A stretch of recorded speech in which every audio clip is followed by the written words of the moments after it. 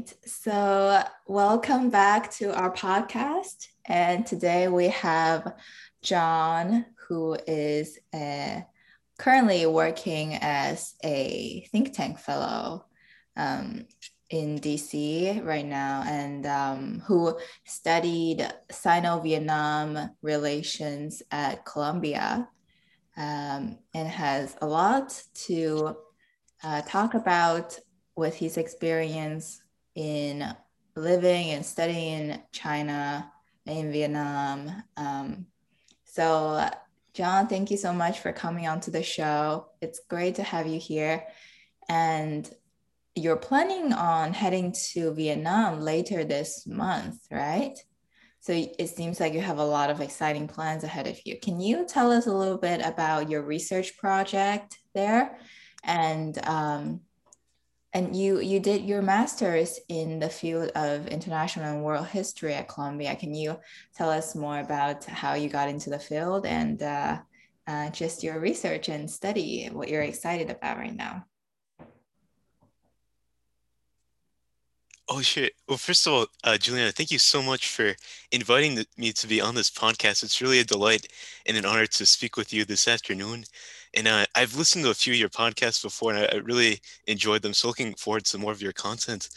So, yeah, first of all, yeah, currently I'm working as an intern for the Asia program at the German Marshall Fund of the United States, which originally was a think tank founded in the 1970s as a gift from the German government to thank the US and to foster cooperation following the late 1940s Marshall Plan.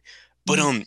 going back originally, I got really into the study of, Asian history, which kind of led me to where I am today. When I was younger, I lived across from my best friend who was really into like a Civil War history and Civil War enactments.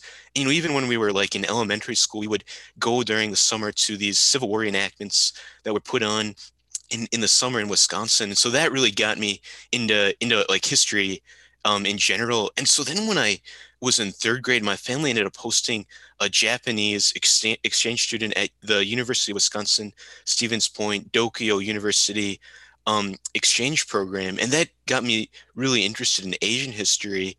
And after that, I wanted to take some more classes in Asian history, but in Wisconsin, it's more American focused, more European focused. So it ended up being that I waited until college where I took some classes on Asia and the pre-modern world, and particularly a class on the Vietnam Wars taught by Alfred McCoy, who was a reporter during the Vietnam War era, and went to Vietnam, went to Laos during the war, and that class just blew my mind about things that happened in Vietnam. Like for instance, he talked about the Binchuan pirates, all these like different like cults that were kind of dueling it out in the Mekong River Delta. And then he wrote his own like book about kind of the secret war in Laos with the CIA backed relation and Hmong fighters. I was just like, this is mind blowing. I really need to take more of it. So that really got me addicted into history. Like his book is about opium and like the addiction of opium, how it fueled the military operations, the CIA operations in Indochina at that time. But his class itself was kind of like my opium in that I kind of started to get addicted to the study of Vietnamese and East Asian history. Wow, that's quite you're quite a storyteller, John. Yeah, just thinking of opium, I'm just thinking back on how New York recently legalized recreational marijuana. That would be Yeah, fun. yeah, I was surprised by that. I mean, I know when we were, living at iHouse, I would, you'd go walk down the street and you could smell, coming from the park, the marijuana. And I was like, I wasn't that surprised. I didn't know how close they were to legalizing it. So that's a very interesting development. How well, this is very diverting from what you just um, introduced about all the fascinating history, but how do you think, say, opium could be like compared to marijuana nowadays with America? Sure. You know, I Do you think think, it's when I was, say again. sorry, do you think it's good that people consume it? Because I mean, opium, as we know, the opium war in China, in Right. elsewhere in Asia, paralyzed like a large amount of population. Right. I've read, last year in London, one of my professors really focused a lot on the opium war. His name was Anthony Best, and it was really fascinating but tragic. Uh, and I think just, even recently in Vietnam, my or like Vietnamese teacher at Columbia, she said when she was growing up walking to middle school, she would pass the street and it was all these, poor opium heroin addicts just like lying out on the street because they had nowhere to go. So even, we think of it as being kind of an older problem, but I think was, even, 30 years ago was still a huge issue in Asia. I think, I've come to think differently than I did when I was younger about things like marijuana and these kind of drugs. I think, when you're younger in the US, they have these really hardcore like education classes and campaigns to deter people from using any drugs like marijuana or cocaine. And it's kind of like in my mind growing up, they were both the same thing. But I think over time I've come to see I especially liked um, this idea that the Portuguese have used that Portugal, has this interesting model of justice where they kind of decriminalized a lot of these drugs just because mainly because their police system couldn't afford to prosecute all these drug users. So now in Portugal, I think it's still technically a crime, but it's treated more as a medical problem, and these addicts are sent to hospitals instead. And I think that helps a lot because they keep them out of the prison systems. And I think, the US could learn a lot from that because we spend so much money on the drug war. We spend so much money putting these people in jail. And I think ultimately putting people in jail for things like marijuana and even cocaine is in the long term more dangerous to society because these people get into these criminal organizations and these gangs that they can't be, surveilled all the time by the warden. So I think ultimately the Portuguese model may be the right direction for the US to take. I don't know much about the Portuguese model, but I do know that in Canada, they legalized marijuana use or recreational or medical um, a while back, I think. And they even have, I think, special places for people to inject drugs uh, at specific places so that there aren't so many people suffering from doing it themselves and then contracting AIDS and all these terrible diseases. Yeah, it's definitely a controversial topic that we can discuss for a whole class, for a Uh, whole to, to bring semester. some like Chinese culture into it, I really like this, the Chengyu in Chinese that I think both Mao and Deng Xiaoping use. It's 是是求是. 啊，实事求是。And I think that's like I think that embodies, the Portuguese model because it's like what should we do that's realistic that works? It's not so much, I don't think anybody really likes and wants people to be using marijuana or cocaine, especially, but I think based on the experience, what sure is, based on the experience, you have to make policy based on what's going to help your society in the long run. So I think that's a good Chengyu that the US should live by. You're a huge fan of Chengyu. So you do know a lot about Chengyu. Is that how you started learning Chinese and how you started with Vietnamese? Is it also like word games and these fun little like short stories maybe? How did you get started with learning languages for especially these non romantic, I guess, what do you call it? Non-romantic language? Yeah, non-romance or non-Germanic Yeah, languages. non-dramatic languages. Sure. Yeah, I would say in I think as you know, I studied German in middle school all the way through college, and I just was kind of a slacker in German, but it was like kind of fun because I think like a lot of my friends and I, we like took German just because like it was kind of like something, kind of like we were rebelling against the system. We didn't take art, we didn't take Spanish like a lot of people did, and so German was kind of like this catch-all for like people who wanted to kind of like do something out of the ordinary. But I guess when I got to college and I started taking history, especially Asian history, it wasn't so much like the linguistic aspects of Chinese that inspired me. It was more like I felt to take a step further to really engage with the history and the society of China and later Vietnam that I really needed to learn the language. So I have one of my good friends. He's like a linguist, and that is why he knows so much about Chinese. I think for me, I'm kind of more on the cultural historical side, and that's why I wanted to learn um, Chinese and Vietnamese. So I when I was in high school when I was a runner, I started out very slow as a runner, but eventually after like 7 years, I finally like made it to the varsity, and I was like. It's the same thing with language. I started out, I was like so bad at Chinese, and eventually, like after many years, I like slowly got better and better. And Mhm. I'm still improving. I'm not like a varsity level speaker yet, but that's I've kind of how I approach it. I've seen your homeworks and how you mark up like almost every word. You're very hardworking. I applaud that very much. So you have you started learning Chinese when you were in Wisconsin-Madison undergrad, but you have traveled extensively in Asia, especially in China and in Vietnam.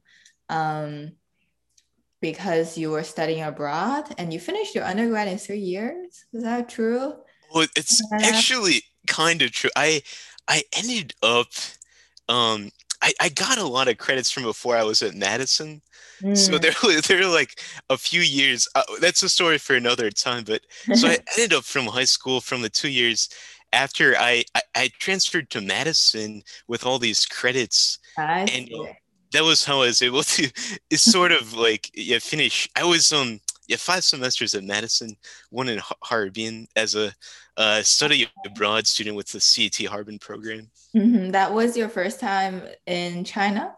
Actually, my first time was also through UW-Madison, but in the summer of 2014, I went with the Tianjin Study Abroad program, which is not exclusively UW-Madison students, but it's run by UW-Madison with, I believe, Tianjin Shifandashe Mm. and Nankai University in Ah, Tianjin. cool. And that was crazy because I was like, just, a beginner at Chinese, and I always wanted to go to China, but that was like, I was just like submerged living for 3 months in Tianjin. And I really loved it. I loved how chaotic and raw the society of Tianjin was. Can you elaborate, especially on the raw part?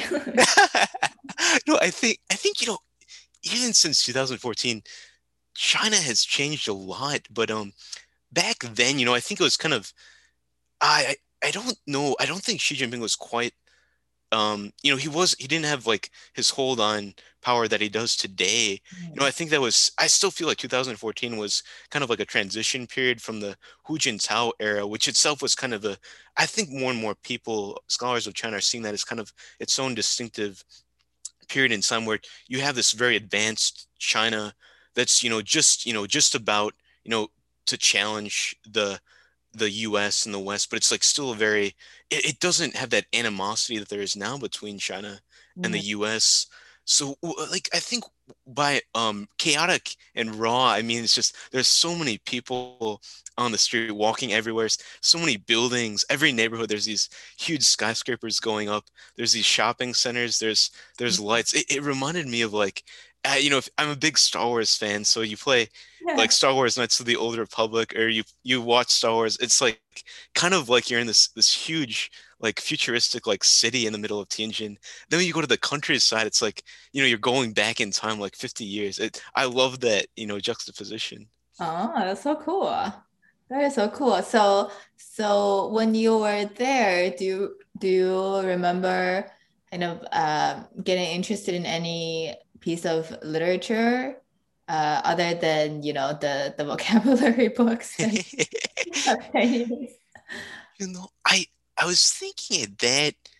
I think at that time, like in Tianjin, I wasn't advanced enough to really develop an interest in um, really any like significant aspect of Chinese literature. I think What I about in did. Harbin? Yeah, in Harbin, I would say by that time, like I ended up actually taking a class in Harbin. Like you have four classes, and one of those classes is the Yi, the one-on-one. And Mm. I was like, I'm super interested in like political philosophy, especially like radical philosophy, Marxist-Leninist philosophy. And so I ended You up and just she could have a very good conversation. oh that I definitely look forward to that. And would you say you're a hardline Leninist? But yeah, I ended up requesting to take. Oh, say again. No, I'm just joking. I say, are you a hardline Leninist? Oh, I I would consider myself more of a follower of George Washington Sishang, a follower of George Washington thought. But Yeah, sorry, you were gonna say on reading Marxist literature in China. sure, yes. So the class I ended up taking was Mao Zedong Sishang, Mao Zedong thought, Yeah. and I had like a really it was like the whole like CT Harbin program. I strongly would recommend that to anybody interested in learning Chinese. I think it really takes you from like a beginner level of Chinese into intermediate or Mm. like advanced in like a very short period of time. Like you're not allowed to speak English theoretically for 4 months. Of course, like when you go to the nightclubs and the bars on the weekends, everybody like opens up a little bit. But yeah, the CT Harbin experience was it was like a boot camp for Chinese basically. And I had like this very like very strict young Chinese professor who like just kind of like drilled me every day in like Mao Zedong thought. And so I ended up like learning, the history of Mao Zedong and the Communist Party really, really well through Chinese. And it was pretty shocking at first, but after a while I was like, oh, this is really improving my understanding both of the language and Chinese history. What shocked you at first? I thought that if you read it in English, you're pretty familiar with most of the ideas, like, or ideology. Did you read any of his poems, his creative writing? You know, Which thought to be good too, but I don't know how much of that is like pressured. I think actually I didn't read that much of Mao Zedong in English before I got there. Hmm. I'd read like the introduction to Red Star Over China um Snow. by Snow, yeah. And so that was like kind of my introduction. I generally knew some of the history of Mao Zedong and like the Communist Party, but that was I think like originally like I learned his actual writings in Chinese. We didn't so much focus on his poetry, but more of his like, political guerrilla warfare philosophy. Hmm. Okay, what was it then? How would you describe his gorilla? Well, I think the one like I remember like a few quotes. The one thing is "nida nida woda woda," and that's Mao Zedong's idea that Chiang Kai-shek has his own like very kind of more of like a formal way of fighting. Chiang Kai-shek was trained by the Japanese, Hmm. armed by the Germans, so he has like more of a European inspired way of fighting, and not really guerrilla warfare at all at that point, like in the I think the 20s and the 30s. And Mao Zedong is like, we're not going to fight him that way because we can't possibly win fighting like like uh you know regular warfare. We need to have guerrilla warfare. We need to have like a total war by Hmm. like mobilizing the peasants. So Hmm. I thought it's very colorful language. I really enjoyed that. Is It's like King also Kong versus Godzilla. Um, well, no, just yeah, I oh just right, yeah, absolutely. movie. When you mentioned guerrilla warfare, I kind of thought, but so, but I mean, how did you find Mao's ideas in today's Chinese society when you went or when I mean I guess you could say like the whole like decade. that we are in right now, or the last decade. Um, did you see people kind of still following that? How is it influencing Chinese society, you think? Right.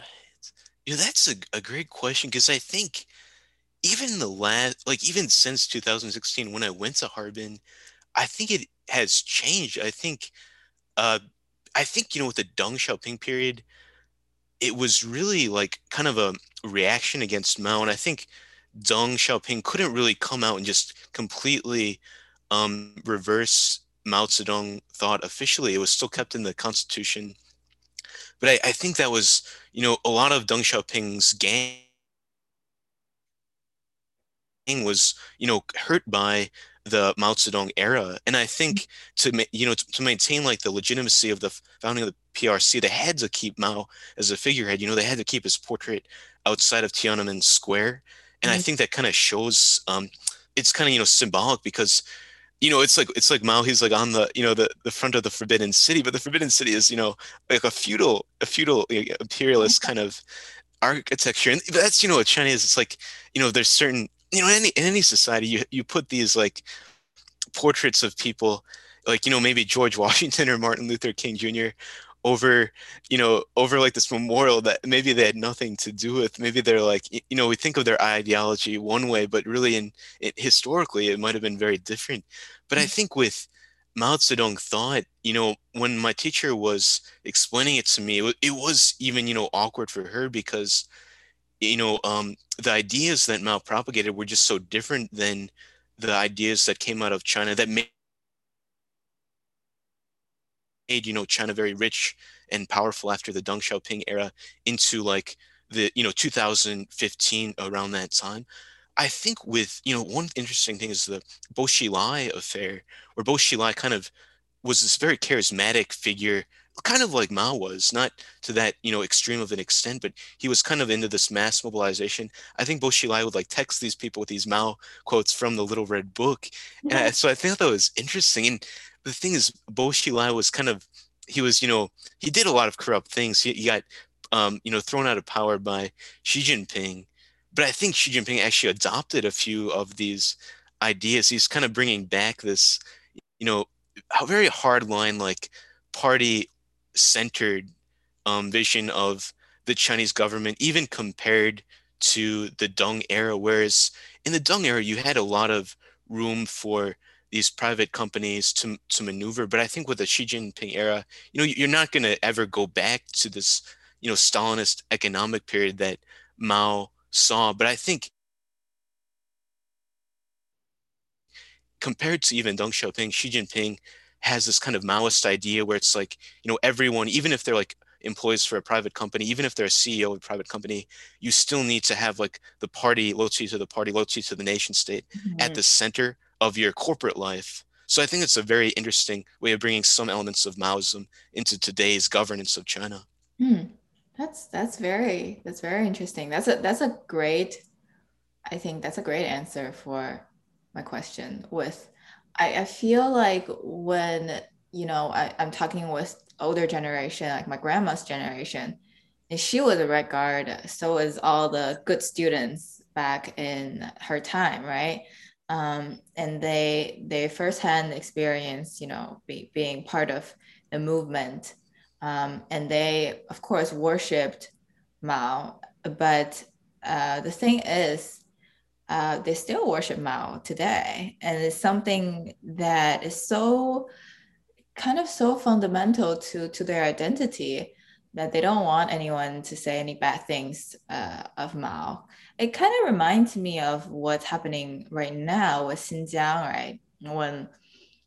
When there's any criticism on human rights, of course, neither you nor I have been to Xinjiang, or anywhere close to where the supposed, I don't know if there is, camp or re-education center is, but it touched on the very core of Chinese people now that when you bring up this, and that's why, boycott, Nike and all these are happening right now. um, what do you feel about this? Do you think it's the government going too far in leading the mass to believe in something, or do you think that is necessary for a unification of kind of the Chinese population? That's, that's a very good question, a very pertinent question.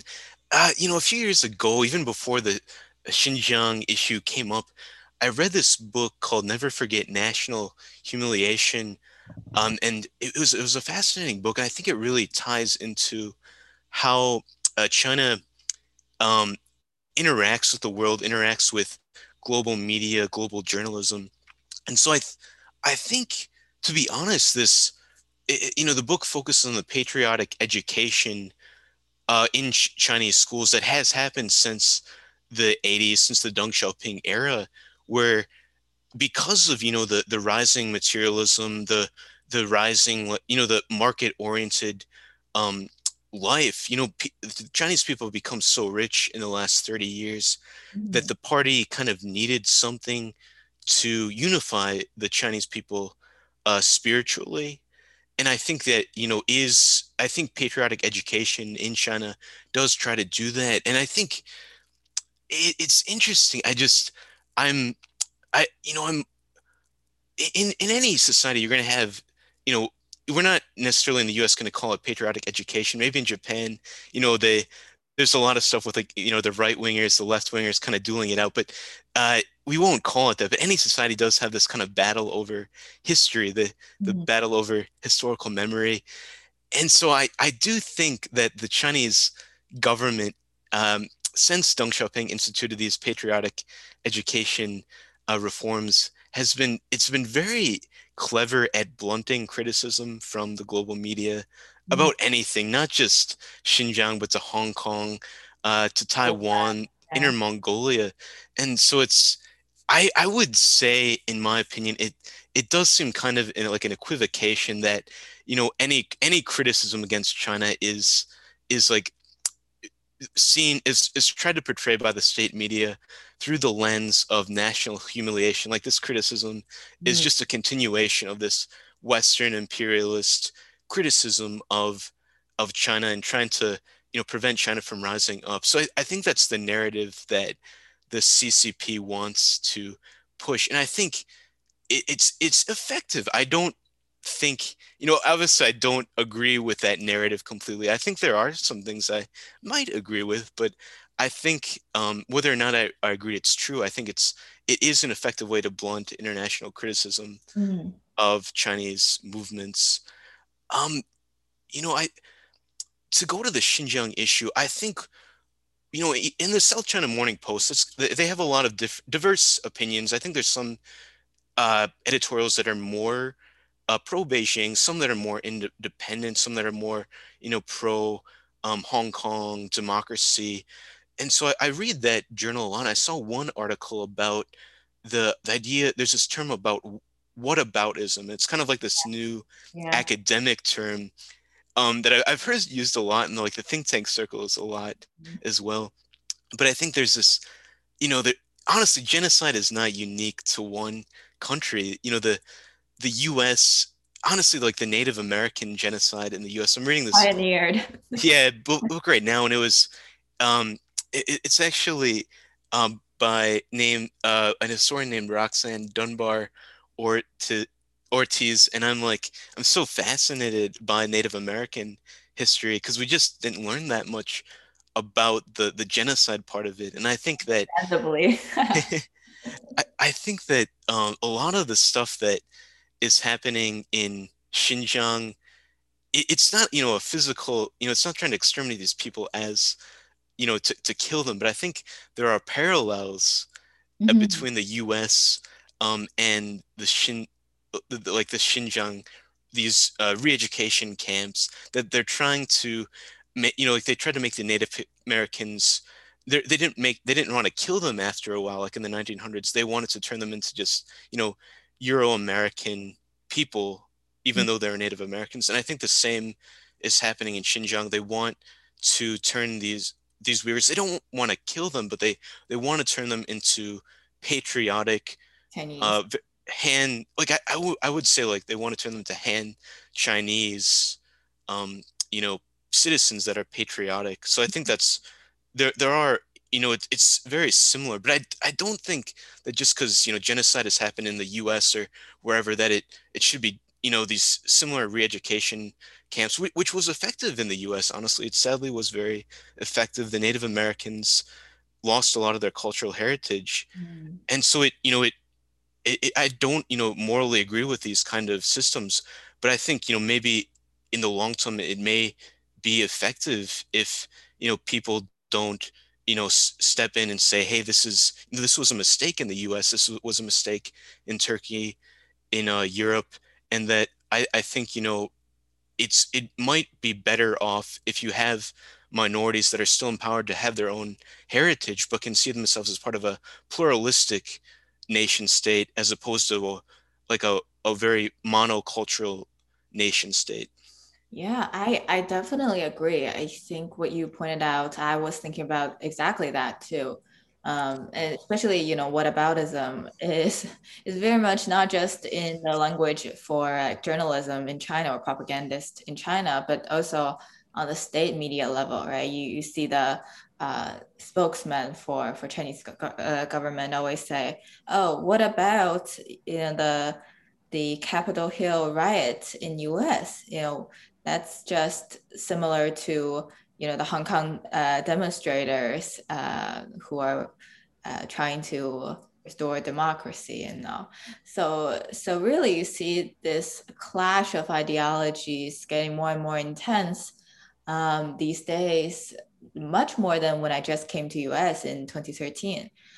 Because I feel like back then it was just like kind of towards the end of the Obama era, where you much feel like the focus is still Middle East and getting rid of Saddam and um, Hussein and getting America pulled out of the troubled war that lasted too long. Um, Speaking of that, well, with what US struggled with for really the whole like 2000 till 2010s, early 2010s, um, is I would say very much.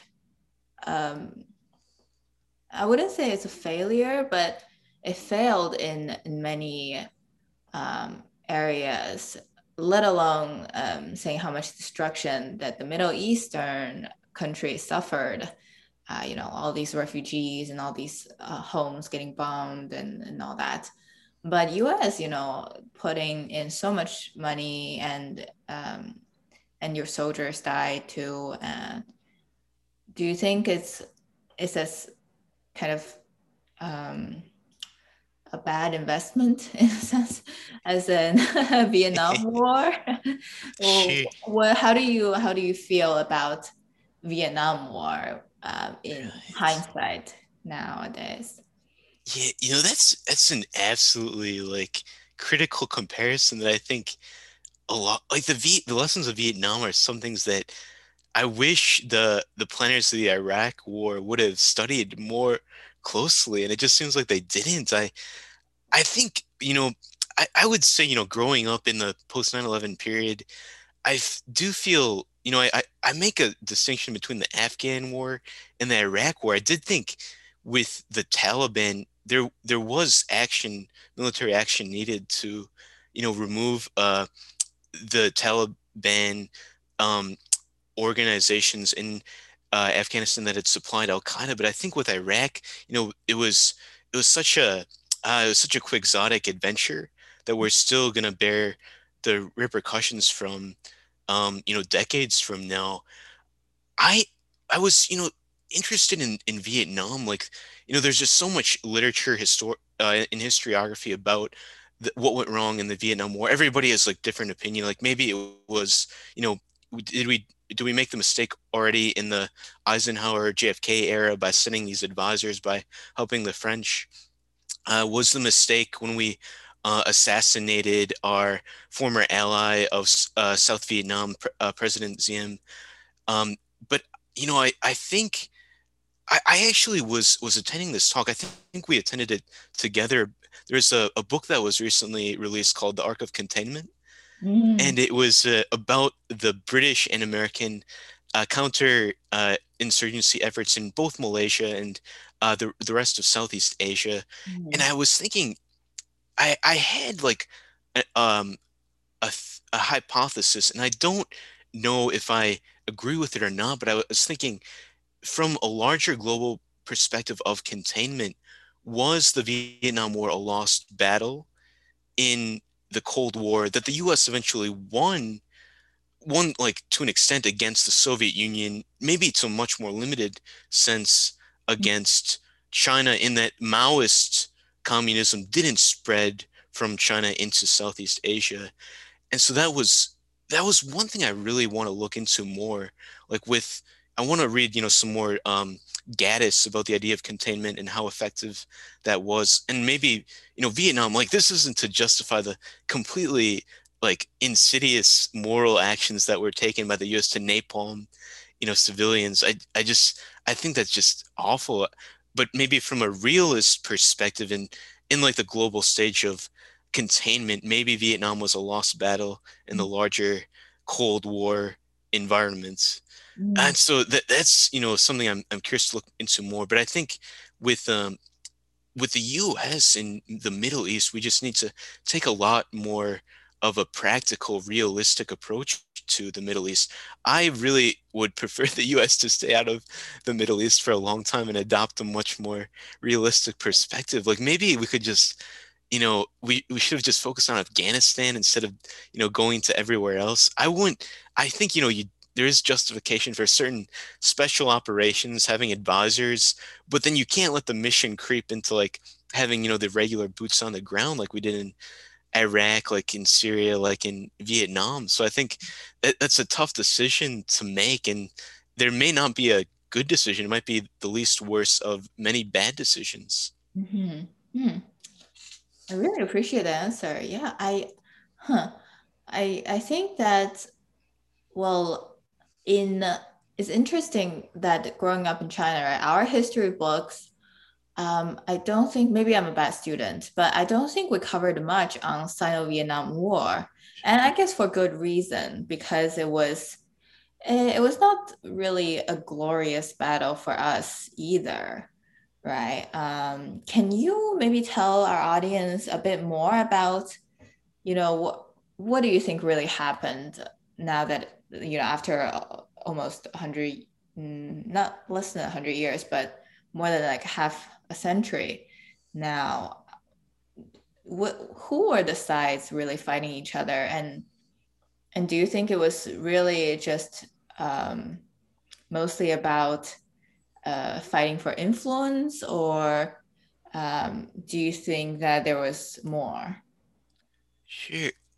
I in my thesis for my master's, I discussed, that I found looking at the history of Vietnam and China in the longue durée, I believe that actually the 19 late 1940s to the maybe the mid 1960s was kind of like the high point in Sino-Vietnamese relationship, Mhm.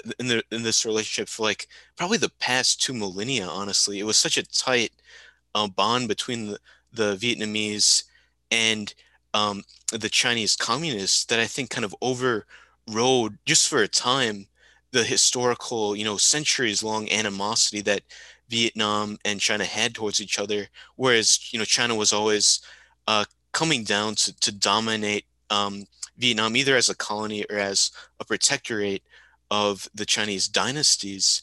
So I think that was a really unique part of history. And I think when it came to the late 60s, you can kind of see this erosion of communist internationalism, Mm, which you can see between the Soviets and the Chinese communists as well. There was this period in the 50s where you saw uh, all like the world communist movement as a united front. First, you have Yugoslavia break off, then you have China break off and kind of have its own pro-Beijing socialist camp versus the Moscow-led uh, Soviet camp.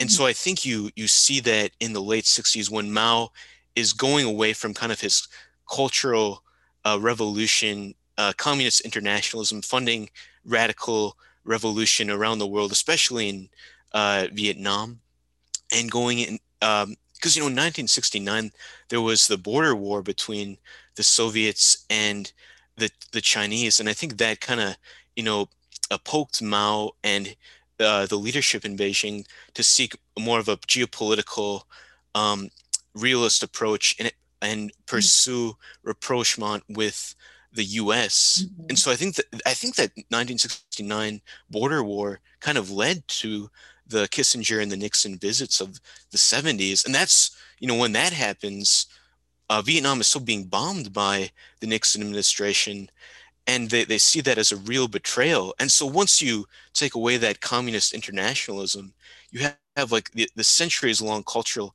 animosity that has been under the surface, and that just kind of boils to a head eventually into the 1979 Sino-Vietnamese War. Mm.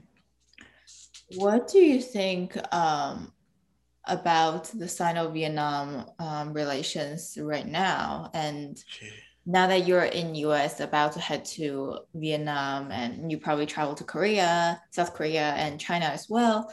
Um, do you feel like there is a lot of tension in the region right now? Sure, I would say that relative to the 80s, of course, I think Vietnam and China are doing pretty well. I am very curious to learn more about the domestic politics of Vietnam uh, vis-a-vis China. I think in the Vietnamese Communist Party, so I hear you have these pro-Beijing factions, you have more nationalistic, anti-China xenophobic factions. Mhm. And I think, to be honest, I do think the Vietnamese population as a whole tends to be more nationalistic than communist international proletarian, which Mm, I think still has some clout in the party. I think some of the more ideological conservative left factions within the Vietnamese Communist Party, if you will, sees China as a necessary partner in maintaining their one party dominance in mm, Vietnam. mm, But I also think you have the more nationalistic people that are looking more to the US to balance against China. And I think it's a really interesting conflict between communist internationalism, one party rule, and the more pragmatic geopolitical balancing game where you obviously don't want to be dominated by the US, but you also don't want to be dominated by China, which is becoming more and more powerful every day. And so I think Vietnam is going to be a fascinating and hopefully not tragic flashpoint for geopolitics in Southeast Asia in the coming decade. mm. Yeah, I totally agree, especially looking at what Myanmar, is suffering right now. I do worry for escalating tensions between, China and Taiwan and the Myanmar military government with its surrounding countries, with possibly refugee crises in Southeast Asia. This is a whole, like, I guess, um, very, very difficult situations to deal with. Of course, like, crises happen everywhere all the time. But with COVID, everything is just much more difficult. Um, and but back to your study. You interned at NYU's U.S. Asia Law Institute, where you helped a lot of legal scholars translate Chinese articles into English and research Chinese history. What was it like? Did you find it interesting? And do you find the legal language very archaic, or um, do you think it's just as interesting and fascinating? And did you like the people working there? Yeah, the NYU U.S. Asia Law Institute. When I first heard about it, I think this was back when I was in Taiwan, and I was reading about it, and I decided I really want to do an internship that someday there. It's still to this day, it's just this very fascinating think tank slash legal institute. Mm, Um, Basically the just this institution that is at the intersection of international law, of the rule of law, and international relations and foreign policy. And so every day they just come out with really great content. When I originally started interning there, I think it was a little uh, awkward for them at first because they didn't exactly know what to do with me. Because most of the students that intern there are either undergrads, maybe interested in law, maybe kind of trying to figure things out, and the other interns were JD students who were already in law school. And I was, about to enter Columbia as a graduate student for history, not law at all. So I think they were like, "Oh, what do we do with this guy?" But I ended up having a great time working with some of the scholars. One of the projects was on kind of the historical um, treaty port system during, like, I guess, the era of national humiliation. mm, And one thing what we were looking at was kind of how the extra rules of extraterritoriality were imposed upon China by these imperial powers, and mm, we're considering how Chinese officials today might react to engagement with, I guess, somewhat similar international law organizations like the ICJ, which actually I believe China is not um, a part of, and also the US is not a part of the ICJ system, but a lot of these European countries are. So we're kind of looking at Chinese ideas about law and international law from a historical perspective. And I found that really fascinating. I don't know exactly what they ended up doing with the project or if it's still in development, but that was a really interesting thing that it speaks to kind of the fascinating things that the US Asia Law Institute is explores in its work. Otherwise, with like the translations, I found it a little difficult at first because I've never been like officially like certified as a translator. I've only had, this training from ICOP in Taiwan, and I mm, took like a class on legal Chinese. And based off of that, honestly, it was easy enough to get used to just because a lot of the Chinese legal languages has kind of like a standard translation to it that is pretty commonplace. There's not a lot of variation. But I did find that whereas like when you're translating a literary piece or an article into Chinese, you have a lot more room as a translator. Whereas like the attorneys, like one guy was from Australia. He was a really cool guy, but very like strict about your legal mm, translation of Chinese into English. And so I learned a lot from him, but that was just, really opened my eyes that you really have to be careful, especially in the legal field, how mm. you're translating. That's quite cool because I mean international law, even though a lot of people say it's the fluffiest of all the areas, um, it's very important, and there are gonna be a lot more legal battles across different countries as you see how antagonistic the leaders of all these different countries are towards each other right now, and how much underneath that there's also a lot of economic ties and cooperation or deals done with China, since it's the podcast is more Chinese language and culture. Um, the you work for the German Marshall um, Institute, which the Marshall Plan, of course, is after the World War II, U.S. Pouring all this money into Europe to help restore the the dead states, I would say, and China is doing Belt and Road projects, also outreaching and funding all these countries, whether you call it debt trap or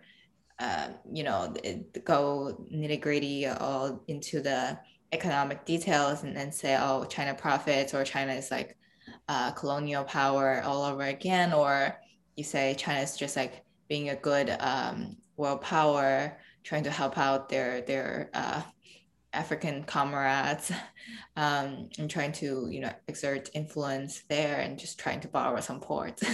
um, how would you say um, your vision for the Belt and Road project be? Um, I guess thinking of what the U.S. did to become, I guess, the most powerful or the most influential military power, or you say that world power it is, and what China is doing right now, trying to be on the world stage. Yeah, that's like really the million-dollar question of the century. Because there was like a conference a few years ago at Columbia where a lot of scholars came to discuss the comparison between the Marshall Plan and the Belt and Road Initiative. And there really wasn't a strong consensus. There was just so much debate about it, which I found really fascinating. And with the Marshall Plan, like like I said, with the Middle East, you want to have a very, careful I think US leaders do not have such a careful approach to foreign intervention as Mm, they probably should. But perhaps the Marshall Plan is actually an example where foreign intervention was very effective mm, in rebuilding Europe. Especially with Germany, we kind of came into Germany as it was, being treated as a conquered nation. But I believe through the Marshall Plan, by the time of the 60s, they had, the economic miracle. And I think that was in a large part due to cooperation with the US through the Marshall Plan. So I do think from what I know of it, it was effective. And, I hope the BRI can be a similar thing. I tend to favor, what people call globalization, neoliberalism, even though it's kind of, a dirty word in, in the last few years in academia. But I think it's generally good to have, private companies, investing with developing nations, just because, I think there's, even actually this comes from China. There's like a debate between Bo Xilai when he was still in power in Chongqing, and mm, one of the officials in Guangdong. I forgot his name. I think his name is like Mr. Wang. But it was like the cake debate, and the idea is like, oh, how do you like divide the cake evenly? Or how do you like give the cake? And I think Boschella was like, oh yeah, we need to make, have a lot of intervention to make sure the cake is getting to as many people as possible. Whereas the Guangdong model was that, oh, we can, make, a bigger cake. We don't have to just have it be one size, one finite size. And so I hope with global development, I tend to think that the Guangdong model is a good theory. I think it's worked practically in Europe, mm, and I think it's worked practically in Asia. I think the issue that throws a wrench with the BRI is the state-owned enterprises. And I mm, think they're kind of, mixed players. I think maybe they can be competitive on an international level because they have to compete with these international companies mm, that are private. But I also think that they, necessarily, like we spoke before, in the kind of like this neo-Maoist aspect to Xi Jinping's governance, you mm, have the idea that even private Chinese corporations, let alone, the SOEs, they have to have these committees of party members that kind of ideologically dictate policy within SOEs or private companies. And I think that might throw a wrench into this kind of win-win trade that's the model of the BRI. Honestly, I'm not super great with economics, and mm. I think like I would defer to Professor Christensen at Columbia SIPA, who said that he hopes that the BRI is successful in stabilizing the Middle East, Central Asia, developing Southeast Asia, because it'd be nice, and I was talking, with my friend who's in the Marines, and he was in Afghanistan, and I'm like, you know what? I'm going to Vietnam next year, but I hope in 20 years we can take a trip to Afghanistan together. And I hope, through either, maybe Chinese investment, maybe US investment, the country is stable we don't have to worry about, terrorist attacks anymore. And Mm. so, more than more than I can give you my analysis, I would give you my hope that it does stabilize the Middle East. Mm. I hope it does stabilize Afghanistan. That's a very good hope. I mean, but the Chinese in Middle East, I don't know about, I yeah, I don't know. It seems like Africa is still the focus right now. But but very likely it's gonna go all the way to the deep heart of Middle East. It's funny because when you watch like Top Gear, the British car show, I don't know if you watched it. When they were driving in Africa, there are a lot of roads that are just like, oh, terrible, as all muddy and all. But then once they reach like another city, it's all like flat, beautifully paved road. And they were like, oh, yeah, the Chinese were here. So, yeah, because the Chinese workers are there to, really build roads and build stuff. Um, I guess we'll see how it goes in a couple years. And I definitely do hope that a lot more country can benefit and just even just like simply have a little bit of economic improvement is good. And there is much of a sense that Chinese people feel with what's happening in Myanmar right now is that they can't even feed themselves. How could they talk about democracy and all? Um, and it's a complicated issue, but Chinese seems like a lot of Chinese think of the color revolutions happening in happened in Egypt and like the Arab Springs and all these they you're familiar with color revolution, the term, right? Right, yes. And they see it in a very negative sense, and that's what China says it fears the U.S. is going to do to China in like Tibet and all these more sensitive regions. And there's always conspiracy theory that the CIA is behind everything in like Myanmar. It's like they're the ones bombing the Chinese factory, which could be true, could be false. You never know. It could be the British, the British intelligence agency. Um, but it does seem like it's a very not costly thing to mess up a country, like I guess, inner peace, inner state.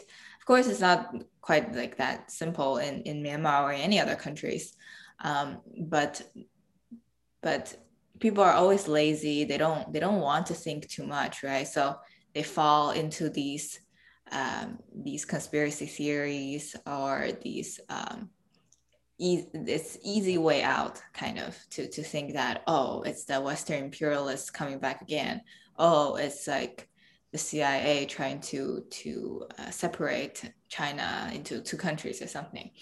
Um, and of course, resort to whataboutism is also a way, like you get lazy when you're not really trying hard to think things through in a more nuanced or historical sense.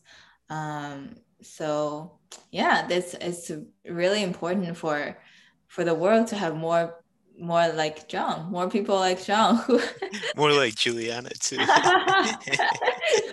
and more of our classmates at Columbia and other places to think about these issues and then see what happened in the last century or even like way earlier. Because you believe that history repeats itself, do you?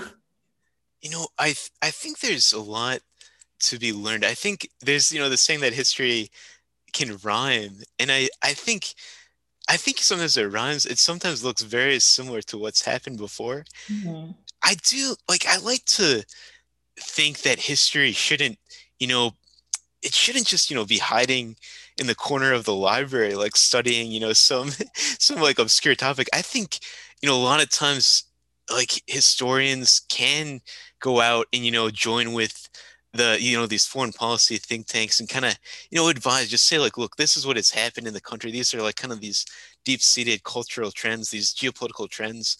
Sometimes they can predict what might happen, but I think you can't predict the future. But there is like a nautical kind of analogy I like to think about, whereas, if you're driving a ship on the sea, and if you only take like your course, like a ship coming into port will take its positioning based on like it's like angle to the lighthouse, or it's angle to like this rock or something. But that only gives you like so accurate of a positioning. Whereas if you do it over time, like if you take your positioning at point A to point B to point C, you have a much better idea of where you're going to be at point D. And I think that's what history can help us do. Oh, that's a very good analogy.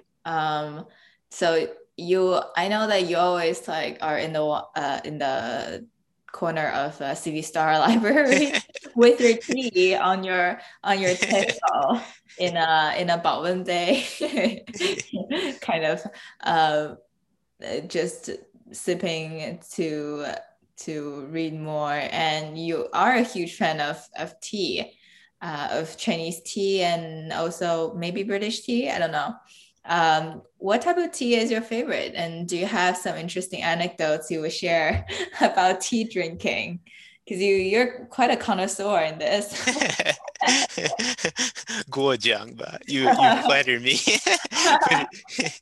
But I got really into tea when it was in Germany. My German host family for a month was they always had like green tea every day, and I just love like sitting back with them.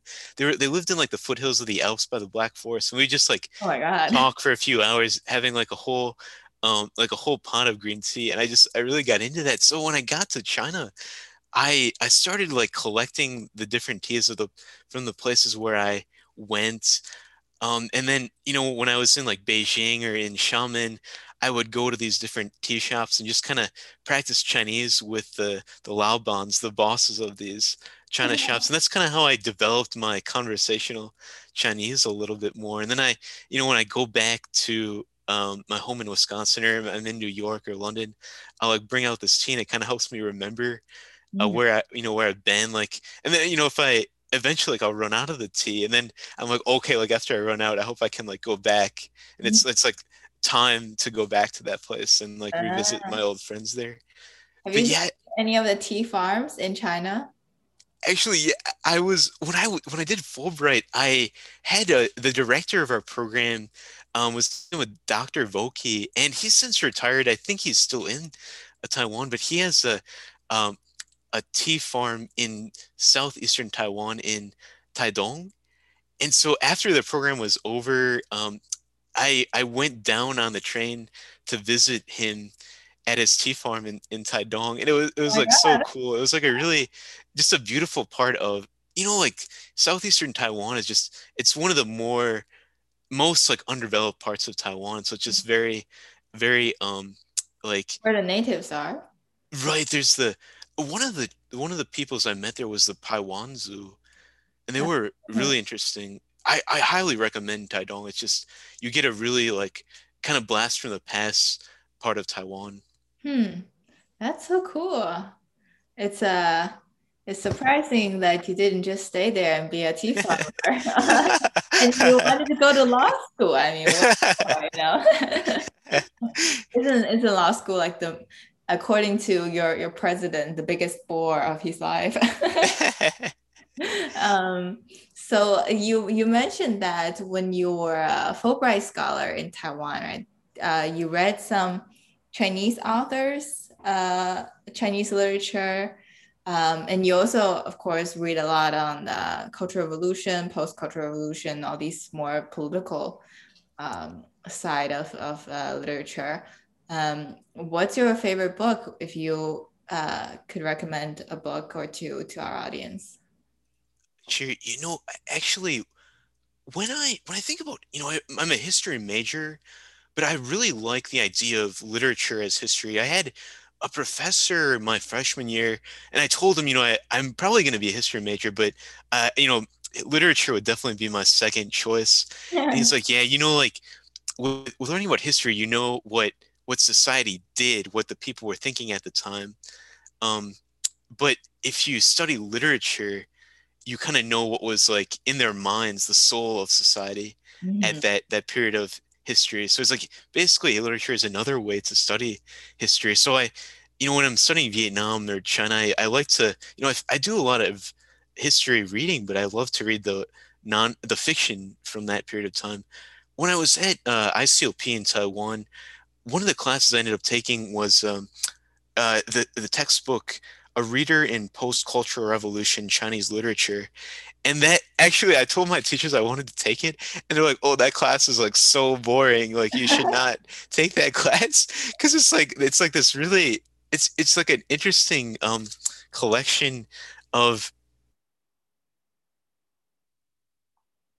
cultural revolution and post-cultural revolution books, and it's like a lot of like agrarian language. So they talk about like mushrooms and different farm plants a lot. But it was awesome because I actually like not only I signed up for it, but two of my other good buddies from ISOP took it, and we just like had such a blast in that class learning about it was really a great insight into cultural revolution China and 1980s China. So the book is called, yeah, A Reader in Post-Cultural Revolution Chinese Literature, compiled by Vivian Ling. Mm. And one of my favorite short stories from this book was called Shahar Bula Ke. And it's actually a movie now. And it's about the story is about this journalist who is riding with a trucker in Xinjiang, and they're going on this long road trip.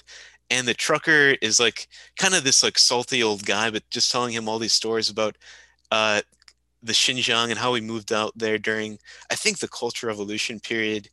I just was really fascinated by that book. It really, a lot of the historians of China and the US, they focus so much on the elites of China, like Mao Zedong, Deng Xiaoping, and what they're doing in Beijing. But this book really takes you into kind of the grassroots aspect of that part of Chinese history. Mm. Yeah, I see that. Shower Black Hood. It also was turned into a movie and screened in 1984. That's very cool. It's with Xinjiang back then, I can't even imagine what was it like. Um, I mean, cotton production has always been in Xinjiang, I guess, but I will definitely check it out. You'll have to mail your book to me since you're going to Vietnam anyways. Oh, for sure. um, this is a very interesting chat. Thank you so much for joining me. Um, I guess what would be the last question? We should wrap it in a very, I guess, interesting light. If you were to recommend anyone who's interested in learning the Chinese language or pursuing a career in like Asia related international law, or just simply like want to travel to Asia now or post COVID, what are some of your advices? Yeah, there's so many different paths to take, and I think in the think tank community, just the last few months, I've talked to people that have gone into China studies from a journalistic avenue, from like a more academic avenue, like getting a PhD. For me personally, I think I think when you want to engage with China or learn more about China, Vietnam, Taiwan, I think you just like want to do your research, maybe find a program like the Peace Corps, Fulbright, or like a study abroad program. And I think, the main thing is just go. I think you just gotta, you know, it's a little nerve-wracking. Like when I first went to Tianjin, it was like, oh, like going to China for me, I was like all my family like kind of like went to see me off when I was going to the airport and everything.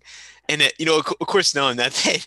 It's intimidating at first, and so I would recommend people, you know, go hard, like go extreme, like put yourself in there. Do like, I think, studying abroad is a really good way if you're still like in undergrad or grad school, just to like do as much as you can to get funding. And, even if you can't, just like go maybe teach or something, and then just, really immerse yourself in the culture, make as many local friends as you can, and just like don't be afraid to be, extreme about your interest in this, in the history and the society and the culture and the language. Hmm. That's so cool. Thank There's you so a much. Chengyu I Oh, really like called Baja Bu now.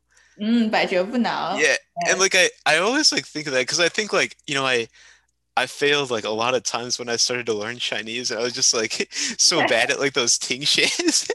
And like yeah, I like got a really bad grades, but I think after a while like you just, as long as you don't let yourself be defeated, you'll, whether you're learning English or learning Chinese or like studying economics or like computer programming or like JavaScript, Ouch. I think you'll eventually get it. You just can't let yourself be defeated.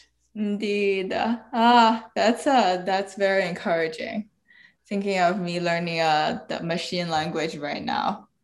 Man, it's so much harder than any human language that I've taken. But yeah, but thank you so much, John. This is a really interesting talk, and I hope that you head to New York, and then I can host you. We can drink tea together. Find a tea place in Brooklyn with our friends, and that you have a good journey to Vietnam. How long are you gonna be there again? I should be in Vietnam at least 10 months Oh is my the term of God. my fellowship. So Oh yeah, my God. I might like stay a little bit longer just depending how things go. And if you're ever in China, definitely let me know because I Oh, think for I'll be sure. back for the Winter Olympics next year. Woohoo! In Beijing, in where my home place is. You should definitely check it out. I hope that the international community doesn't like boycott it or something. I really don't Yeah. think they should, but we'll never know because I mean the COVID is still happening right now. So mm, Yeah. hopefully it Yeah. all goes well in 2022. So Yeah, that's like hard as an athlete, like because I ran track and cross country in high school, and college in the club for a bit. And I just, you know, I understand like the political considerations, but also I'm like, oh, I just, I feel for those athletes because they only get one chance to compete every 4 years. And I know like for me, like when I was in a race, I just get so into, so focused on that one, race coming up. So mhm. yeah, I mean, I can't say what'll happen, but I just, yeah, I definitely like, feel for, everybody involved. I hope, good outcomes comes for the athletes and the Uyghur population Definitely. and the Well, Han Chinese and the Americans too. you're a real passive. What do you call that? Pacifist? That's it. Well, peace. Cross finger. No COVID soon. Cross finger. Okay, thank you so much. Yeah, thank you so much, Julian. I hope to see you in a few weeks. Yes, definitely.